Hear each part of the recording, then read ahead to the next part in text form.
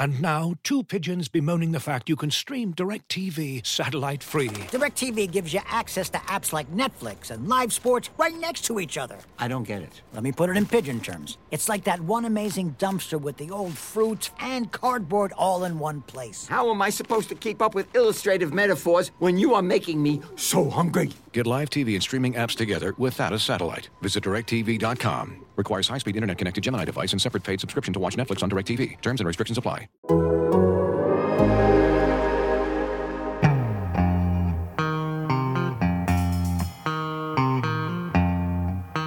The only way to score is, of course, to play with a handbrake off. Hello, I'm Ian Stone. This is Handbrake Off, the Arsenal podcast brought to you by The Athletic. We're joined today by an attacking lineup. We have The Athletic front three of Amy Lawrence, James McNicholas and Art de Roche. Happy New Year, everyone. Happy New Year, Ian. Happy New Year. I'm just wondering in our front three, which one of us is Willian? Well, and we'll get to that, certainly. Before we start all that, we were wondering about New Year's resolutions. I've never personally made a New Year's resolution in my life, although I did make that one this year that I want to give more money to donkeys, because I think I've seen enough of those adverts to last me a lifetime. But that's pretty much it. That's something attainable, I feel. But in terms of New Year's resolutions for the players or the manager of Arsenal, I wondered what your thoughts were. Amy, I'll come to you first. I would resolve to never buy a veteran player from Chelsea ever again. Do you know what? That's fair enough, isn't it, really? James, can you top that? I was actually thinking of Emil Smith Rowe, and I was thinking I would devoid my house of any sharp objects. You know, don't run with scissors, wear a bubble wrap onesie. Anything that he can do to prevent himself sustaining an injury would be great. So it did sound a little bit like Emil Smith Rowe's living at your house, by the way. But, you're talking about his house, I'm assuming. I'm assuming, yeah. Is he living with his parents, by the way? I mean, he's a kid, isn't he? I imagine you're putting out a shout out to his mum and dad here to go. Yeah, please look after him. Safe. Keep him safe at all costs. Absolutely. Yeah, that's fair. Sounds fair enough. Art, what about you? A New Year's resolution for a player and or a manager? Mine's to Hector Bellerin, and he's kind of started on it already, but it's to stop the foul throws, and hopefully that can continue for the rest of the new year. Yeah, okay. That sounds perfectly logical. I'm not sure if it's attainable, though, but we'll see how we go. Mine's for Mesut Ozil. It's go away to somewhere else. And that might be harsh, but and we are going to talk about him, by the way, because I know, James, that you have written a piece about what now for Ozil, and we can go through it, hopefully for the last time. But I sort of feel like we might be revisiting this a few more times before the end of the season. Now, the last time we did a podcast was before Christmas. we were just discussing this. We were 15th and in Tier 3. If you don't live in England or in Britain, basically it was one of the less stringent coronavirus tiers where we could... I don't know, shops were open a little bit and commerce could continue. Obviously, things have got worse while Arsenal have got better. I was wondering what had changed since our last podcast. Amy, do you think it's us? Art and James, I think, knows what's coming here, but we discussed this the other day when we were having a bit of a chat about what we were doing this week, and I do take some responsibility for the change in fortunes, because on the morning of the Chelsea game I got up to prepare breakfast for my kids, and the plates that came out of the plate area for them, and when I saw they were both blue plastic plates, I promptly said, oh no, and threw them back in and took out a more appropriate colour. And I do think that played a part, I'll be honest. I mean, the other thing, James, we know that Willian caught COVID, or certainly was near someone who had COVID and had to self-isolate and suddenly couldn't be in the team. And that brought some of the younger players in. Do you think it was luck or judgment on Mikel Arteta's part? I have to say, I think it's luck. I don't believe if you spoke to Mikel Arteta a month ago and said, this is what your team's going to be, and you're going to have Emil Smith-Rowe at the heart of it as your number 10. You're going to have Saka on the right wing. Lacazette's going to be in there as the man sort of holding it all together in the front four. I don't think that was the plan. And I think that circumstance forced his hand a little bit. You mentioned Willian being ill, but there were other players out too. Aubameyang had a calf strain. That forced Martinelli in quite earlier than expected. So I think he has kind of ended up here a little bit by accident. And I think what will be really interesting is what he does at this point. I think that happens to all managers. Players get injured. It happened to Arsene Wenger plenty of times where a player stepped in and suddenly seemed irreplaceable. And I think the manager's skill is judgment, is knowing which way the wind is blowing, is being able to sense that momentum, to lean into it and to, build on that. And I think that's what Arteta needs to do. He's been given a lifeline really by finding a formula that works. And I think if he was to revert back to what we were doing before, I think there would be a real cost to that for him. Oh, I mean, I know what James was saying about which way the wind is blowing. There's a blooming hurricane going that way now, surely. I mean, how is it possible for him not to see that what we've got now is coherent? I mean, I'm going to talk to you in the second half about the piece you wrote about what 2020 was like, and your wish for 2021 was more coherent football. Well, we've got it, haven't we? Yeah, I think the answer's finally forming. Obviously, there's a few places in the team that will still need to kind of get filled by more, I guess, just better players, full stop. Yes. But in those positions where there were real problems, where Willian wasn't making movements off the ball, where a lot of his passes were either sideways or backwards, there's now Bukayo Saka, who is a self-starter when he's on that right wing. It's quite refreshing to see someone that will just, if he decides to, go around the outside of his marker. And then you've got Emil Smith-Rowe, who I did write a piece about before he did get into the team, about how he's very quick with his decision-making, how he receives the ball and what he does off the ball. It's so simple, but so effective at the same time. Yes. And I think just building on that is going to be so important for the rest of Arsenal's season. And with the FA Cup coming up, I'm guessing there may be a little bit of rotation to save those players. We saw that with Martinelli at West Brom, where, of course, because he's only just come back from his injury and he's already playing so often. But I think that those three are the core. And then you've got a few others like Kieran Tierney, of course, Alex Lacazette, that also kind of form that basis for a formula to go forward.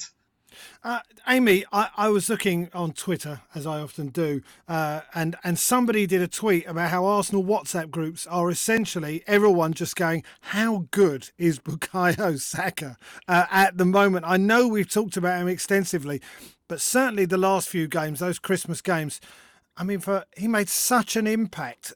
How good could he be, this kid? He's just wonderful now. I think it's joyous watching him play. And what has been incredible to me is how, since he's come in, the trajectory of his sort of performances just seems to be rising, or at least very, very consistent. Sometimes with young players, they have a little bit of a dip. But the way that he's been carrying a troubled team for quite a long time is remarkable for a boy of his age. And I think what serves him so well is that he was always regarded when he was young as a really good lad, a really nice boy from a good family. And I think he's very steady. He's not allowing things to get, to his head. He seems to just be able to manage being vital from a very young age and having a load of responsibility on his shoulders. And it's not fazing him, it's not worrying him. His ability as well to do different things. So, we've seen him play in so many different positions over the year or so that he's been around the team. But to see him sort of being so explosive as well and doing different things in and around the box is so interesting, I think, to people who saw him when he was a young player. I think when he was at the academy, he used his speed to be the best player. He was always quick. And if you are quick, it's a hell of an advantage in football. And as he's got older, I think he realised that he had to add more to that if he was going to keep progressing. Yeah. And his game intelligence is the thing that maybe wasn't at the forefront of his game when he was younger, but he's added that. The more he plays, the more he grows, the more he develops. He seems to be adding quality of decisions, quality of execution, and it's making him just put in sort of stellar performances week after week. And I still think that one of the best things that happened last year was him signing a new contract, because I was quite fearful that he might be tempted away. And his contract came quite close to the end before the renewal. And it was a huge thing for Arsenal Football Club that he committed himself to the next few years. That little burst of pace when Lacazette played it to Emile Smith-Rowe against West Brom, and Saka saw what was happening, and there was a 2-yard bit where he just accelerated and got into that position. It was lovely to watch. That being said, James, what does that do for Nicola Pepe? It's not great for him, I have to say. I mean, against West Brom, Arsenal were well on top, and you thought this might be an opportunity for Pepe to get himself a goal. Instead, it was Willian who came off the bench. And right now, the way things are, in Arteta's mind, Pepe probably is the third choice player for that right wing spot. Saka's been brilliant there. I think he's exceeded all expectations in that role. It's not one he'd played a great deal before, and he's really, really shone. It's not good for Pepe at all. And I think it's weird because it's only a few weeks ago that we were all so frustrated to lose him due to suspension, and he was sort of lighting up the Europa League games. We're thinking he might come into the team and inject some life, and then suddenly, how fast football moves, especially at present with the games coming so thick and fast. It feels like they're slightly clicking on him. I'm sure that's not the case. I'm sure there'll be opportunities between now and the end of the season. But I do have this nagging feeling that the writing may be on the wall for him, that Mikel Arteta's mind about this player might be made up. And maybe with this new pecking order, there's not going to be enough opportunity for him to dissuade him of that opinion. No. I want to ask you about the defending as well. We'll get to Kieran Tierney because I think we all discussed this before and talked about him being a cult hero in the making. I think he's already made it with that goal against West Brom. But in terms of the centre-back pairing, Rob Holding passing into midfield quite a bit. It obviously is under instruction from the manager to get the ball forward, but it seems to be working. But Pablo Mari is doing a quietly efficient job as well, is he not? Yeah, I've been quite impressed by Pablo Mari. I think the first time I properly watched him was when he was getting his first minutes at the club for the under-23s. I remember he played against Chelsea's under-23s at Meadow Park. And I think there, the first thing you kind of notice with him is, yes, he may not be the quickest centre-back, but he does read the game quite well. And I think that's something that's translated to his performances so far with the first team. I think we saw that when he had his first minutes under Arteta last season. And we're seeing that again when he was playing in the Europa League and now in the Premier League. And next to Rob Holding, I think the pair of them have done very well together. They're both quite reliable in the sense that the defending they've had to do hasn't been particularly hard, but they're there to do the job. And they don't switch off, which is something that we haven't been able to say about Arsenal defenders consistently over the past few years. And I think that's something that will excite Arsenal fans going forward. And you've got to remember as well that Gabriel still needs to come back from his absence as well. So I think it's encouraging times, but they have to back it up over a longer period of time. Amy, I asked you about Bukayo Saka, and one of the things that people were talking about the changes in this team and the fact that him and Kieran Tierney were on opposite sides of the pitch. Kieran Tierney has just, as we said, become really a cult hero very, very quickly in this team. He's a future Arsenal captain, isn't he? Yeah, maybe. But I'm not sure that's at the forefront of his mind. I think he's a sort of Arsenal legend in the making. I'm not sure I care whether he's captain or not. I'm not as bothered about the captaincy issue being a sort of defining characteristic of how important somebody is. But I don't like swearing too much, but I thought that was a real fuck off goal, if you know what I mean, that he scored the other day. It was something about it was just before he took the touch to sort of make his way towards the box, and I just thought he just had a look and thought, I'm bloody going for this. And it was a wonderful moment. And in fact, what was very I think what made people so elated about the West Brom game, quite apart from the fact that it's always a pleasure to see Sam Allardyce realise it's not even worth chewing gum, is that those first 2 goals made you sort of euphoric in completely different ways, and the way Kieran Tierney had that sort of personal determination to just he reminded me a lot of Nigel Winterburn in that moment, for those of a certain vintage, who was another player who was quite no nonsense, unbelievably consistent, never seemed to lose a battle in the decades that he played for the club. I mean, a one-on-one duel, I would put my house on Nigel Winterburn. He was always up for the fight against anyone, and I just think there are certain characteristics that if you have that in your team, quite apart from your technical ability, it's really helpful. And I think Tierney's quite interesting to be. He's not quite one of the kids, but he's not exactly one of the sort of old guard either. He's 23 years old, and that feels still quite young in footballing terms, but he's done an awful lot in those footballing years that he's had already. And so he's got a bit more in the tank maybe than the kids, but he's also got so much ahead of him. I mean, and that's the thing where you think, frighteningly almost, he could get better. Never mind Saka and Smith Rowe, and he's an evolving player. But he looked so comfortable to be back in that sort of left back role, even though he fills in very effectively at left wing back. I just think he's a huge, huge asset for Arsenal. And the example that he sets by the way that he plays and conducts himself is class. And the more players of that ilk that you can get around the place, the more chance you've got of forming something with a real chance of making progress. The example he sets by dressing himself, to be honest with you. I mean, obviously everyone else came out and thought, we need 3 tops here and gloves and tights. He went, no, short sleeve shirt will do.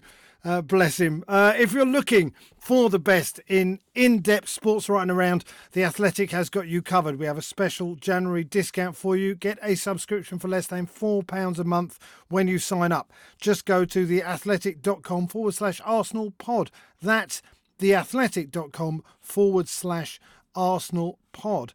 So obviously 2020 ended pretty well, and we're hoping that 2021 will be a bit more fun, although obviously we did win the FA Cup, but I think everyone knows what I mean. What do we need to make 2021 a success? The transfer window is open at the moment. James, I'll come to you first. I mean, there's Buendia and Isco, and that's about it. Do you think either of those are going to happen, and do you think they would help? I don't think either of those are going to happen. Famous last words. You never quite know what Arsenal are going to do in the transfer market. But with Buendia, Norwich are in the middle of a promotion push that stands to win them, tens, maybe hundreds of millions of pounds. I think, they're going to be very stubborn about letting their best player go midway through the season. Isco, I think that's more the right profile in terms of the fact that he'd be a loan signing. I think that's probably more probable. I think Arsenal will be really reluctant to commit themselves to a player unless they're convinced he's a long-term solution. I think if they bring anyone in, the loan market might be how they do it. But to be honest, what I'm looking at in the January window is the outgoings column. Yeah, and I think Arsenal have made a decent start in that respect. They've loaned out Sead Kolasinac. William Saliba has got his overdue loan move to go and play some first-team football with Nice. And I think there might be 1 or 2 more departures on the way. And I think that's a really, really important job. I mean, this squad is too big. I think it's difficult to keep a big squad happy. And I think Arsenal have suffered a little bit for that. So I almost think that's as much of a priority as bringing in this possible creative player.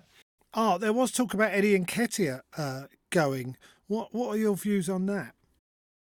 I'm not so sure on that one, just because even though Lacazette has hit form and Pierre-Emerick Aubameyang has been used more centrally at times, of course, he's been moved back out to the wing in the most recent game against West Brom. If you do let him go, even if it is for a loan, you're quite short in that position. Yes, there's going to be a lot of cause for Flo Bergen to be given the chance, but considering he hasn't had that chance in the Premier League yet, I'm not sure Mikel Arteta would want to throw him in if it wasn't by accident, like how James was saying earlier with Smith Rowe and Bukayo Saka moving out to the right wing. I'm not sure he'd want to do that straight away. So with Nketiah, we've seen how last season he was fighting quite literally Lacazette for the starting striker spot and did it quite well for most of 2020. Of course, there was that dip later on in the year, but I don't think we can forget that for a large chunk of the year, he was Arsenal's starting striker. And there is reason for that, because he had the energy that Lacazette didn't have at those times and was able to properly put teams under pressure. And I think that's something to keep in mind for this month anyway, and that maybe a loan may be better suited next season, where there's a whole summer to plan. Hopefully, we don't know how that's going to look at the moment, but when there's a better time to plan out how the next season is going to go, I think that may be a better possibility then.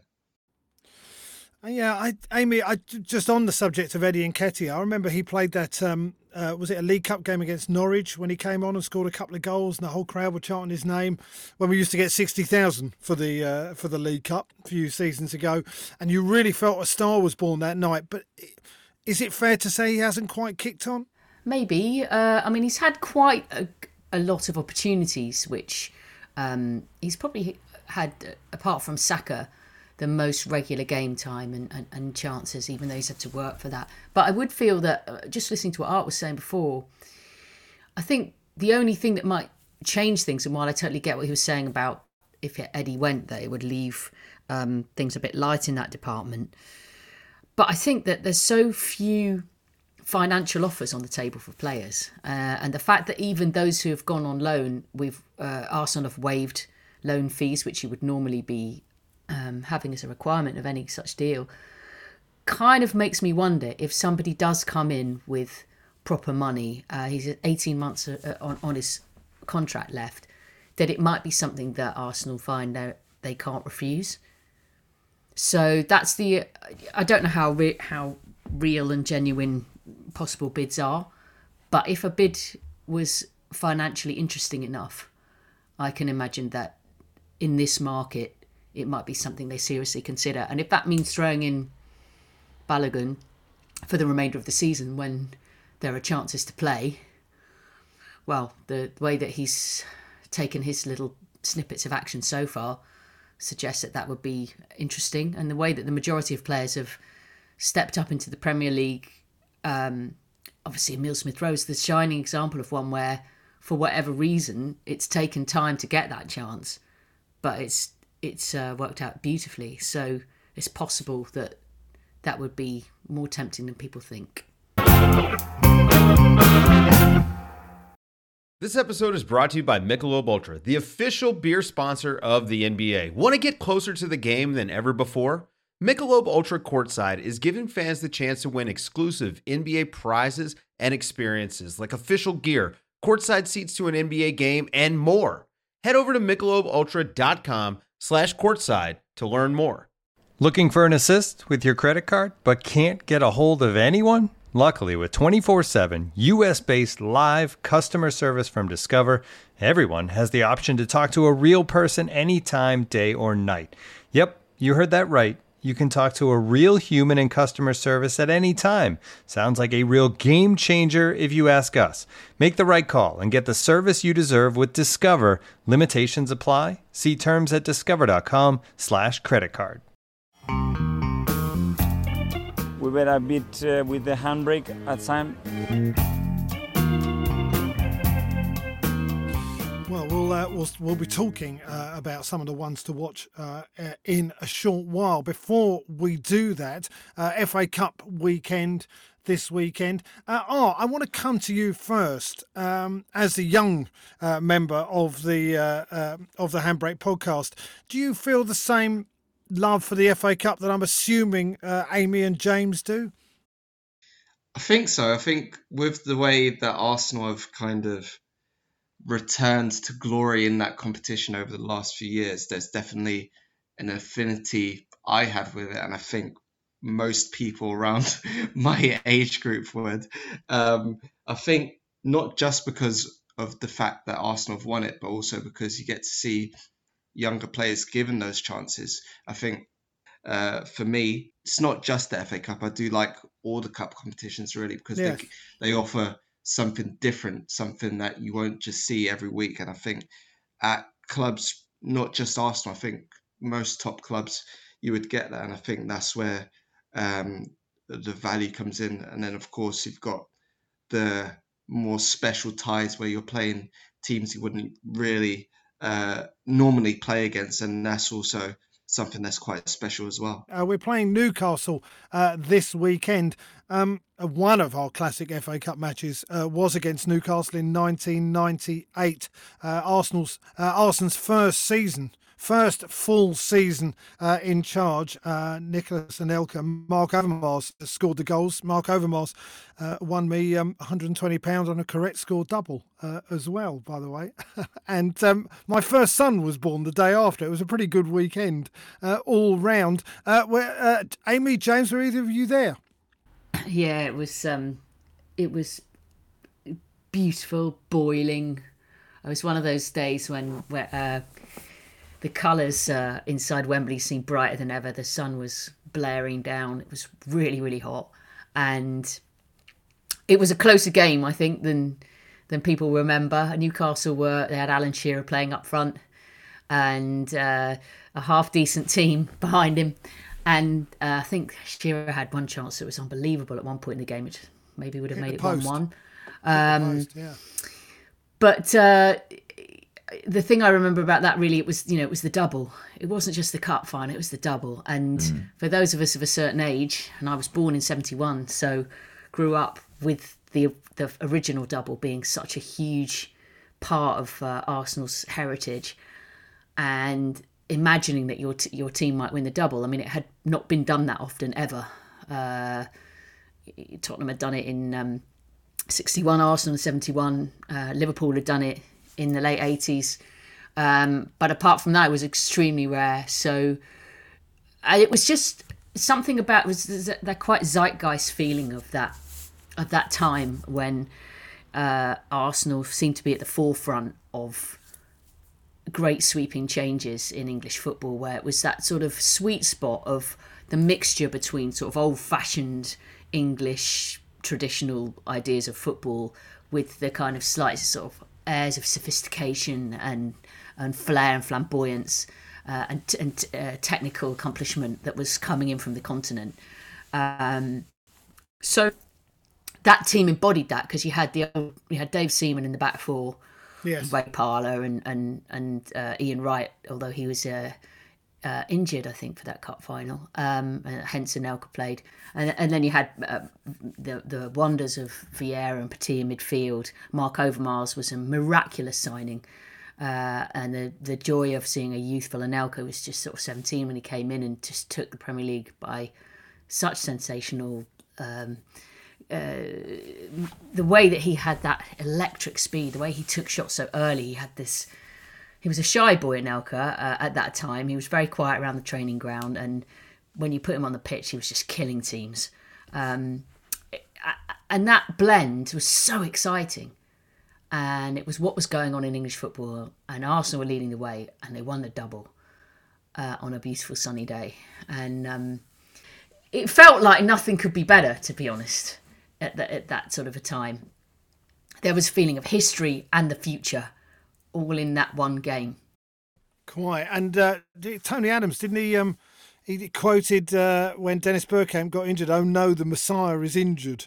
But it turns out Overmars and Anelka did the job for us. They did, but there's a little story about Bergkamp which I might drop in here. Somehow that night I ended up gate crashing the players' party after the cup final. Excellent. Which was at the St Albans Hotel that was sort of base camp to Arsenal at the time, Sopwell House. I just remember that Ian Wright, who had, his Premier League and FA Cup medals sort of around his... I don't think anyone was ever happier to win the Premier League than Ian Wright, by the way. And he had his shirt under. It was almost like they were like medallions, his medals. He was so happy. And noticeably, Dennis Bergkamp was not that happy. And he was kind of sat in the corner,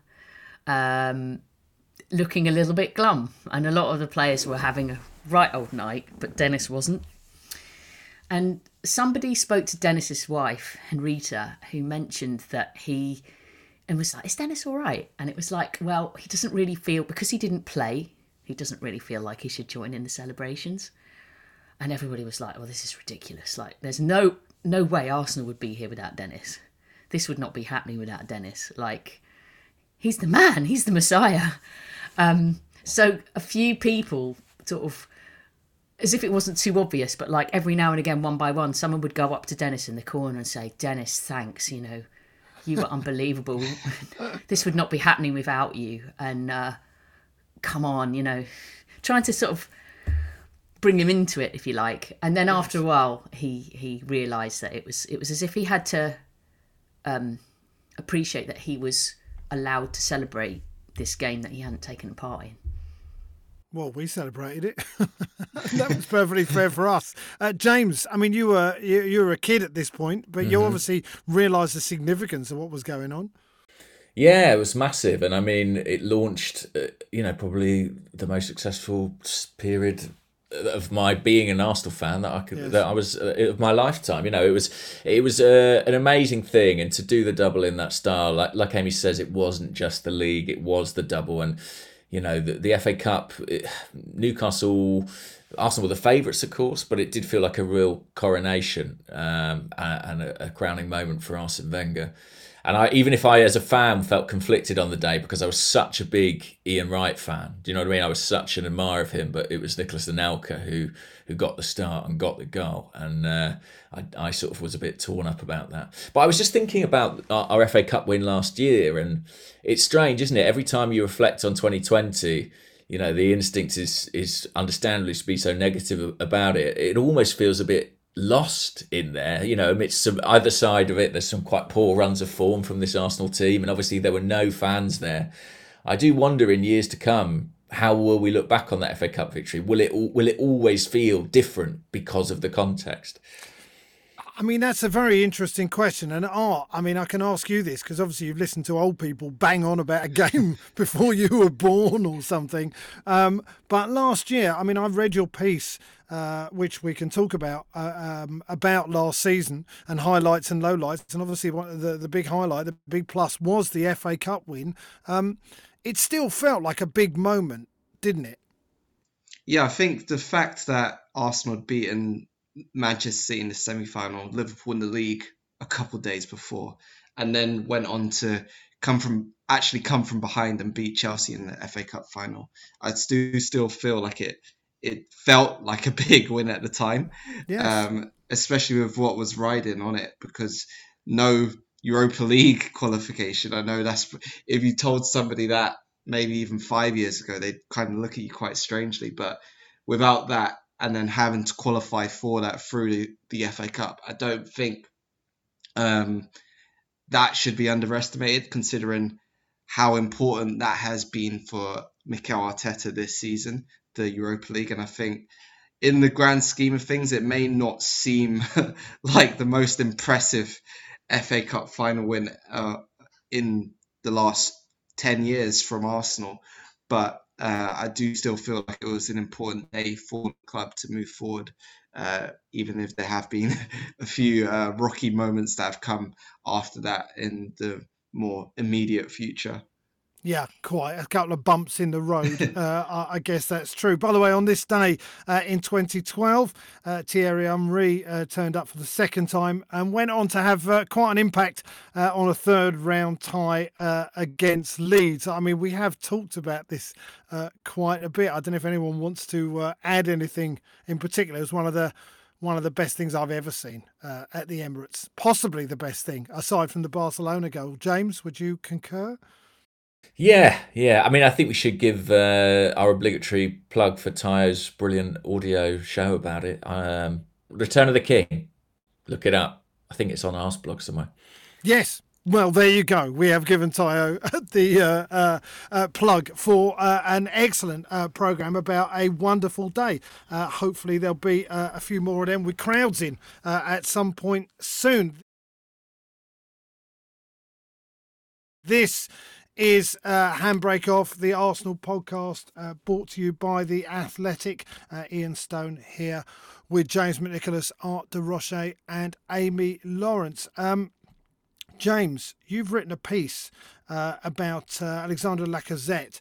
I mean, he does seem to have been revitalised in the last few games. And is it as simple as he's just got some willing kids happy to do some running for him and he can just do what he does, which is shield the ball very well and lay it off and then get into position to get goals? Without wishing to be reductive, I think that is a large chunk of it. You know, I think that's a hefty slice of it. He really has been rejuvenated by having those younger legs around him. The space in which he's operating has been reduced. You know, instead of trying to be the guy who's winning the ball in the centre circle and then trying to get up into the 6-yard box to finish off chances, he's operating more at the edge of the penalty area, which I think he's happier. I think it sort of reduces the demands on his stamina. So I think that helps him. Also, confidence. Confidence is a massive thing. And for strikers, you know, goals bring that, and he's got, 5 in the last 4. He's hit a bit of form, and you can just see, you know, he looks lighter physically and emotionally, and so I think, you know, he's in a rich vein of form at the moment. But I do think as well that it's worth stepping back and looking at his general contribution to the season. I mean, he started the season, I think, with 3 and 3. He's comfortably Arsenal's top scorer this season, albeit in a season with very little competition. And I think, you know, he did have a significant dip in the middle, but I think his general contribution has been maybe a little bit better than he's had credit for. Yeah. Amy, I mean, I saw James did a little tweet about how he said he's saying it quietly on Twitter, but Alexander Lacazette works better in the number 9 position than Pierre-Emerick Aubameyang. I don't know how much abuse you got for that, James, but Amy, I'm inclined to agree with him. They've always been different players stylistically, and Lacazette, I think, has always been a more natural sort of orthodox number 9 back to fit. goal sort of guy. Yeah, in that he can hold the ball up well. He'll go and track back and make himself a nuisance to try and harass a centre half on the ball or someone in midfield and win the ball back and bringing others into play.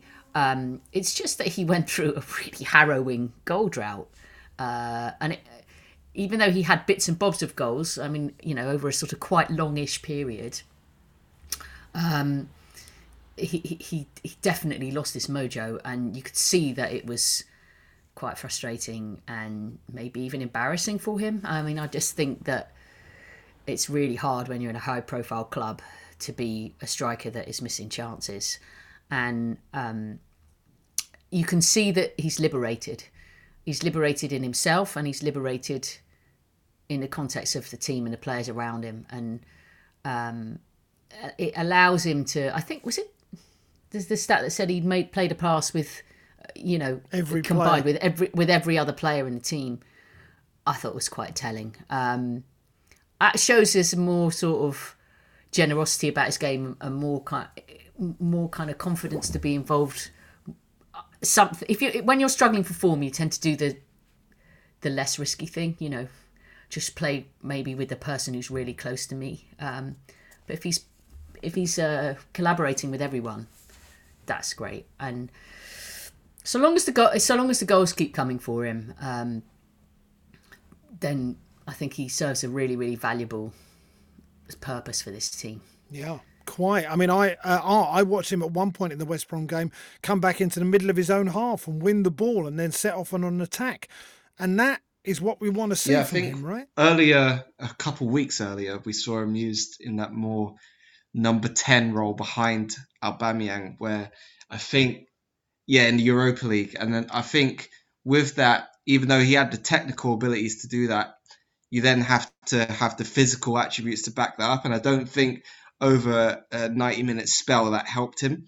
Whereas now he's got Smith Rowe behind him to do more of that job. And then when he does decide to drop back in, I think he's just a lot fresher, which obviously helps him, but also helps the team. And the fact that he laid on that pass to Smith Rowe for the second goal at West Bromwich Albion, that's great that he's doing that. I'm glad he got goals, but I want him to set things up as well. Yeah, and I think when you look at Aubameyang in that role, it's not a slight on him, but it's just that Lacazette is better at doing that. I think against Brighton, there were two examples I remember where Aubameyang gets the ball while Arsenal on the counter-attack and he just kind of stumbles over the ball. And those stumbles may only take a couple of seconds out of the game, but it kills the move. Whereas with Lacazette, he's quite sharp in the fact that he can set the ball for himself and then move it out. And I think that's something that makes a real difference when Arsenal are going forward and has helped a lot in recent weeks. Looking for an assist with your credit card but can't get a hold of anyone? Well, luckily, with 24/7 US-based live customer service from Discover, everyone has the option to talk to a real person anytime, day or night. Yep, you heard it right. You can talk to a real human in customer service anytime. Sounds like a real game changer, if you ask me. Make the right call and get the service you deserve with Discover. Limitations apply. See terms at discover.com/creditcard. As you've probably heard by now, we've teamed up with BetMGM this season. We'll be using BetMGM lines to make all of our picks, and we'll have special offers for our listeners each week. If you haven't signed up for BetMGM yet, use bonus code The Athletic, and you'll get a 1-year subscription to The Athletic, plus up to a $1,500 first bet offer on your first wager with BetMGM. Here's how it works. Download the BetMGM app and sign up using bonus code The Athletic. Make your first deposit of at least $10. Place your first bet on any game and claim your voucher for a 1-year subscription to The Athletic. See BetMGM.com for terms. U.S. promotional offers not available in D.C., Mississippi, New York, Nevada, Ontario, or Puerto Rico. Gambling problem? Call 1-800-GAMBLER. Available in the U.S. Call 877-8-HOPE-NY or text HOPE-NY 467-369 in New York. Call 1-800-NEXT-STEP in Arizona. 1-800-327-5050 in Massachusetts. 1-800-BETS-OFF in Iowa. 1-800-270-7117 for confidential help in Michigan. 1-800-981-0023 in Puerto Rico. First bet offer for new customers only in partnership with Kansas Crossing Casino and Hotel. Don't forget, if you haven't signed up for BetMGM yet, use bonus code The Athletic, and you'll get a 1-year subscription to The Athletic, plus up to a $1,500 first bet offer on your first wager. We were a bit with the handbrake at time.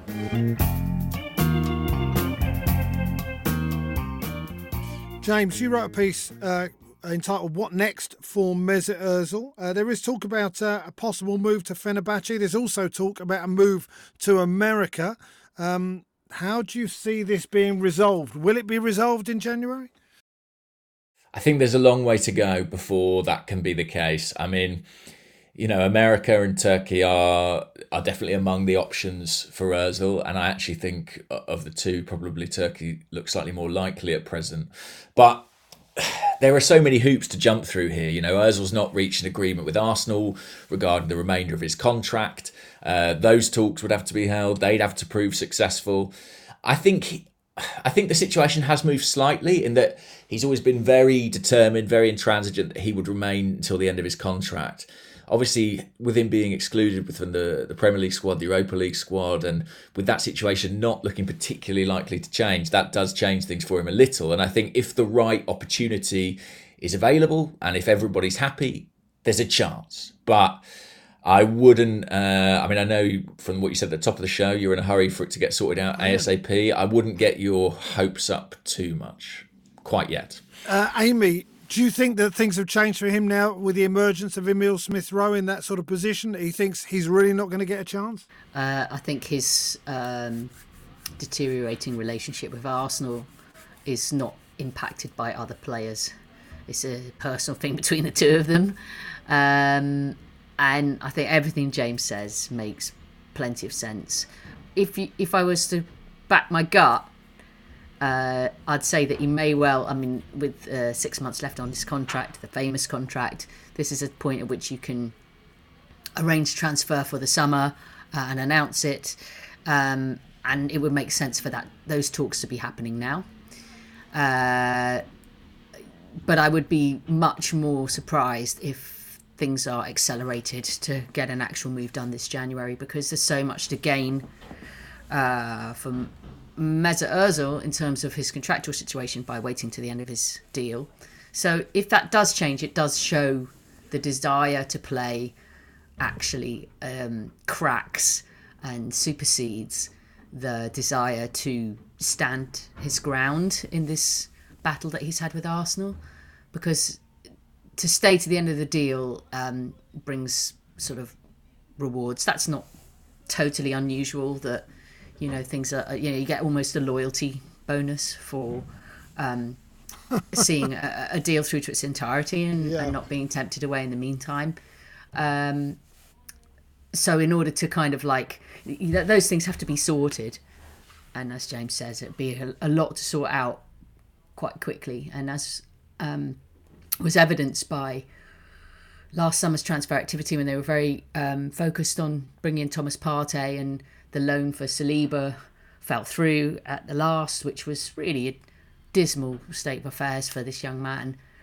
I'm so glad that he's getting the opportunity to go and play football now. In fact, going back to your New Year's resolutions, one wish I do have for this year is that Saliba gets a break and gets a chance to show what he can do, and ideally does really, really well and comes back to Arsenal and can be that future great player everyone was hoping for. That'd be great. I mean, James just built my hopes up so massively on this podcast a few months ago, talking about William Saliba, and I think all our hopes that will happen, what Amy said.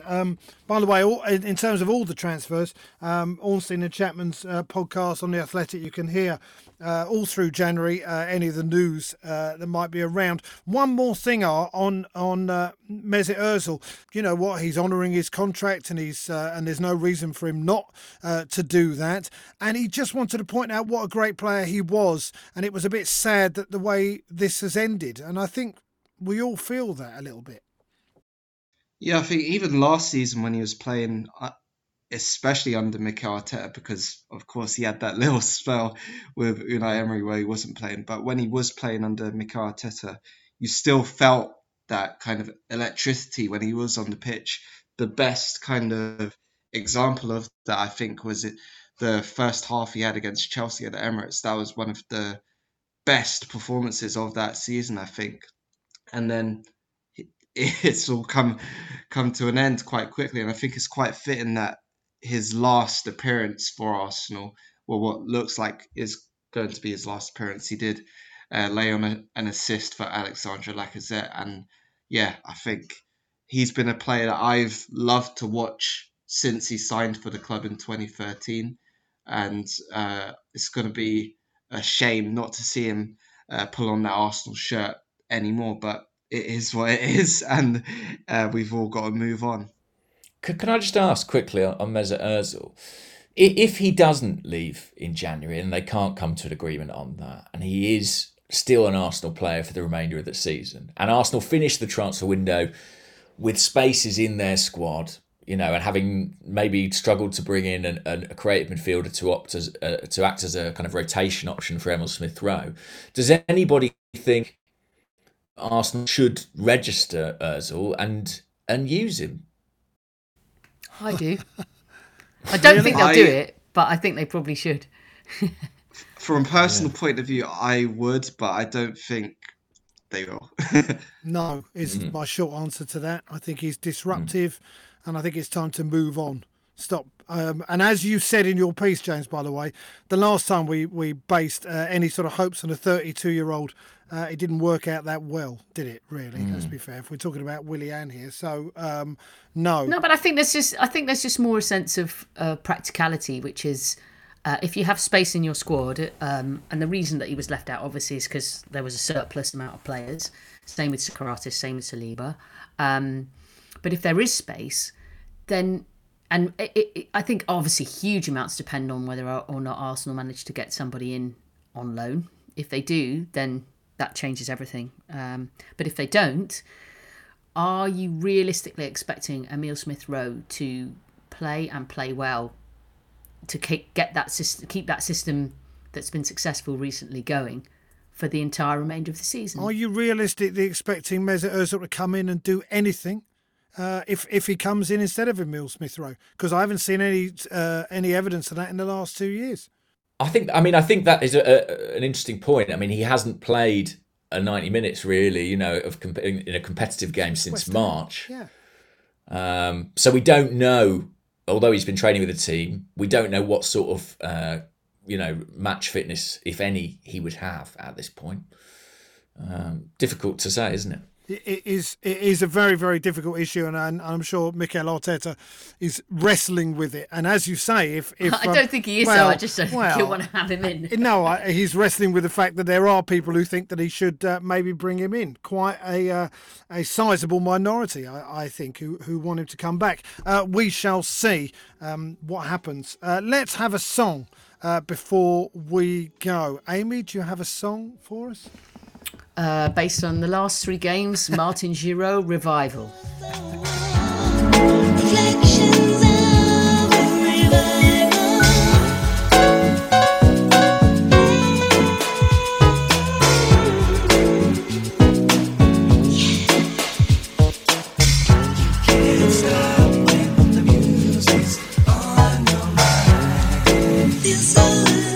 I'll have to look that one up though, got to be honest with you.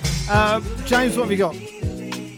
Well, I had my Britpop playlist on the other day and talking about the 90s, and We Are Young, We Are Free, etc., etc. That's reminded me of Arsenal, so We're All Right.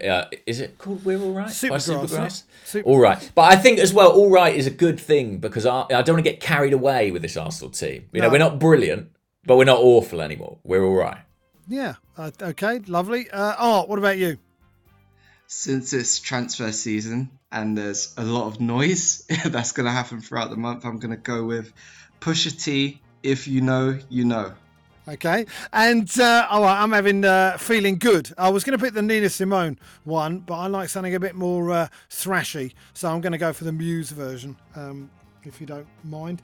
By the way, we do have an email address now. If you wish to get in touch, handbrakeoffpod at gmail.com. That's handbrakeoffpod at gmail.com. Send you your questions, observations, song suggestions, or whatever Arsenal related stuff you fancy. We'll read out the best stuff on the subsequent podcast. You can also, by the way, contact any of us on Twitter.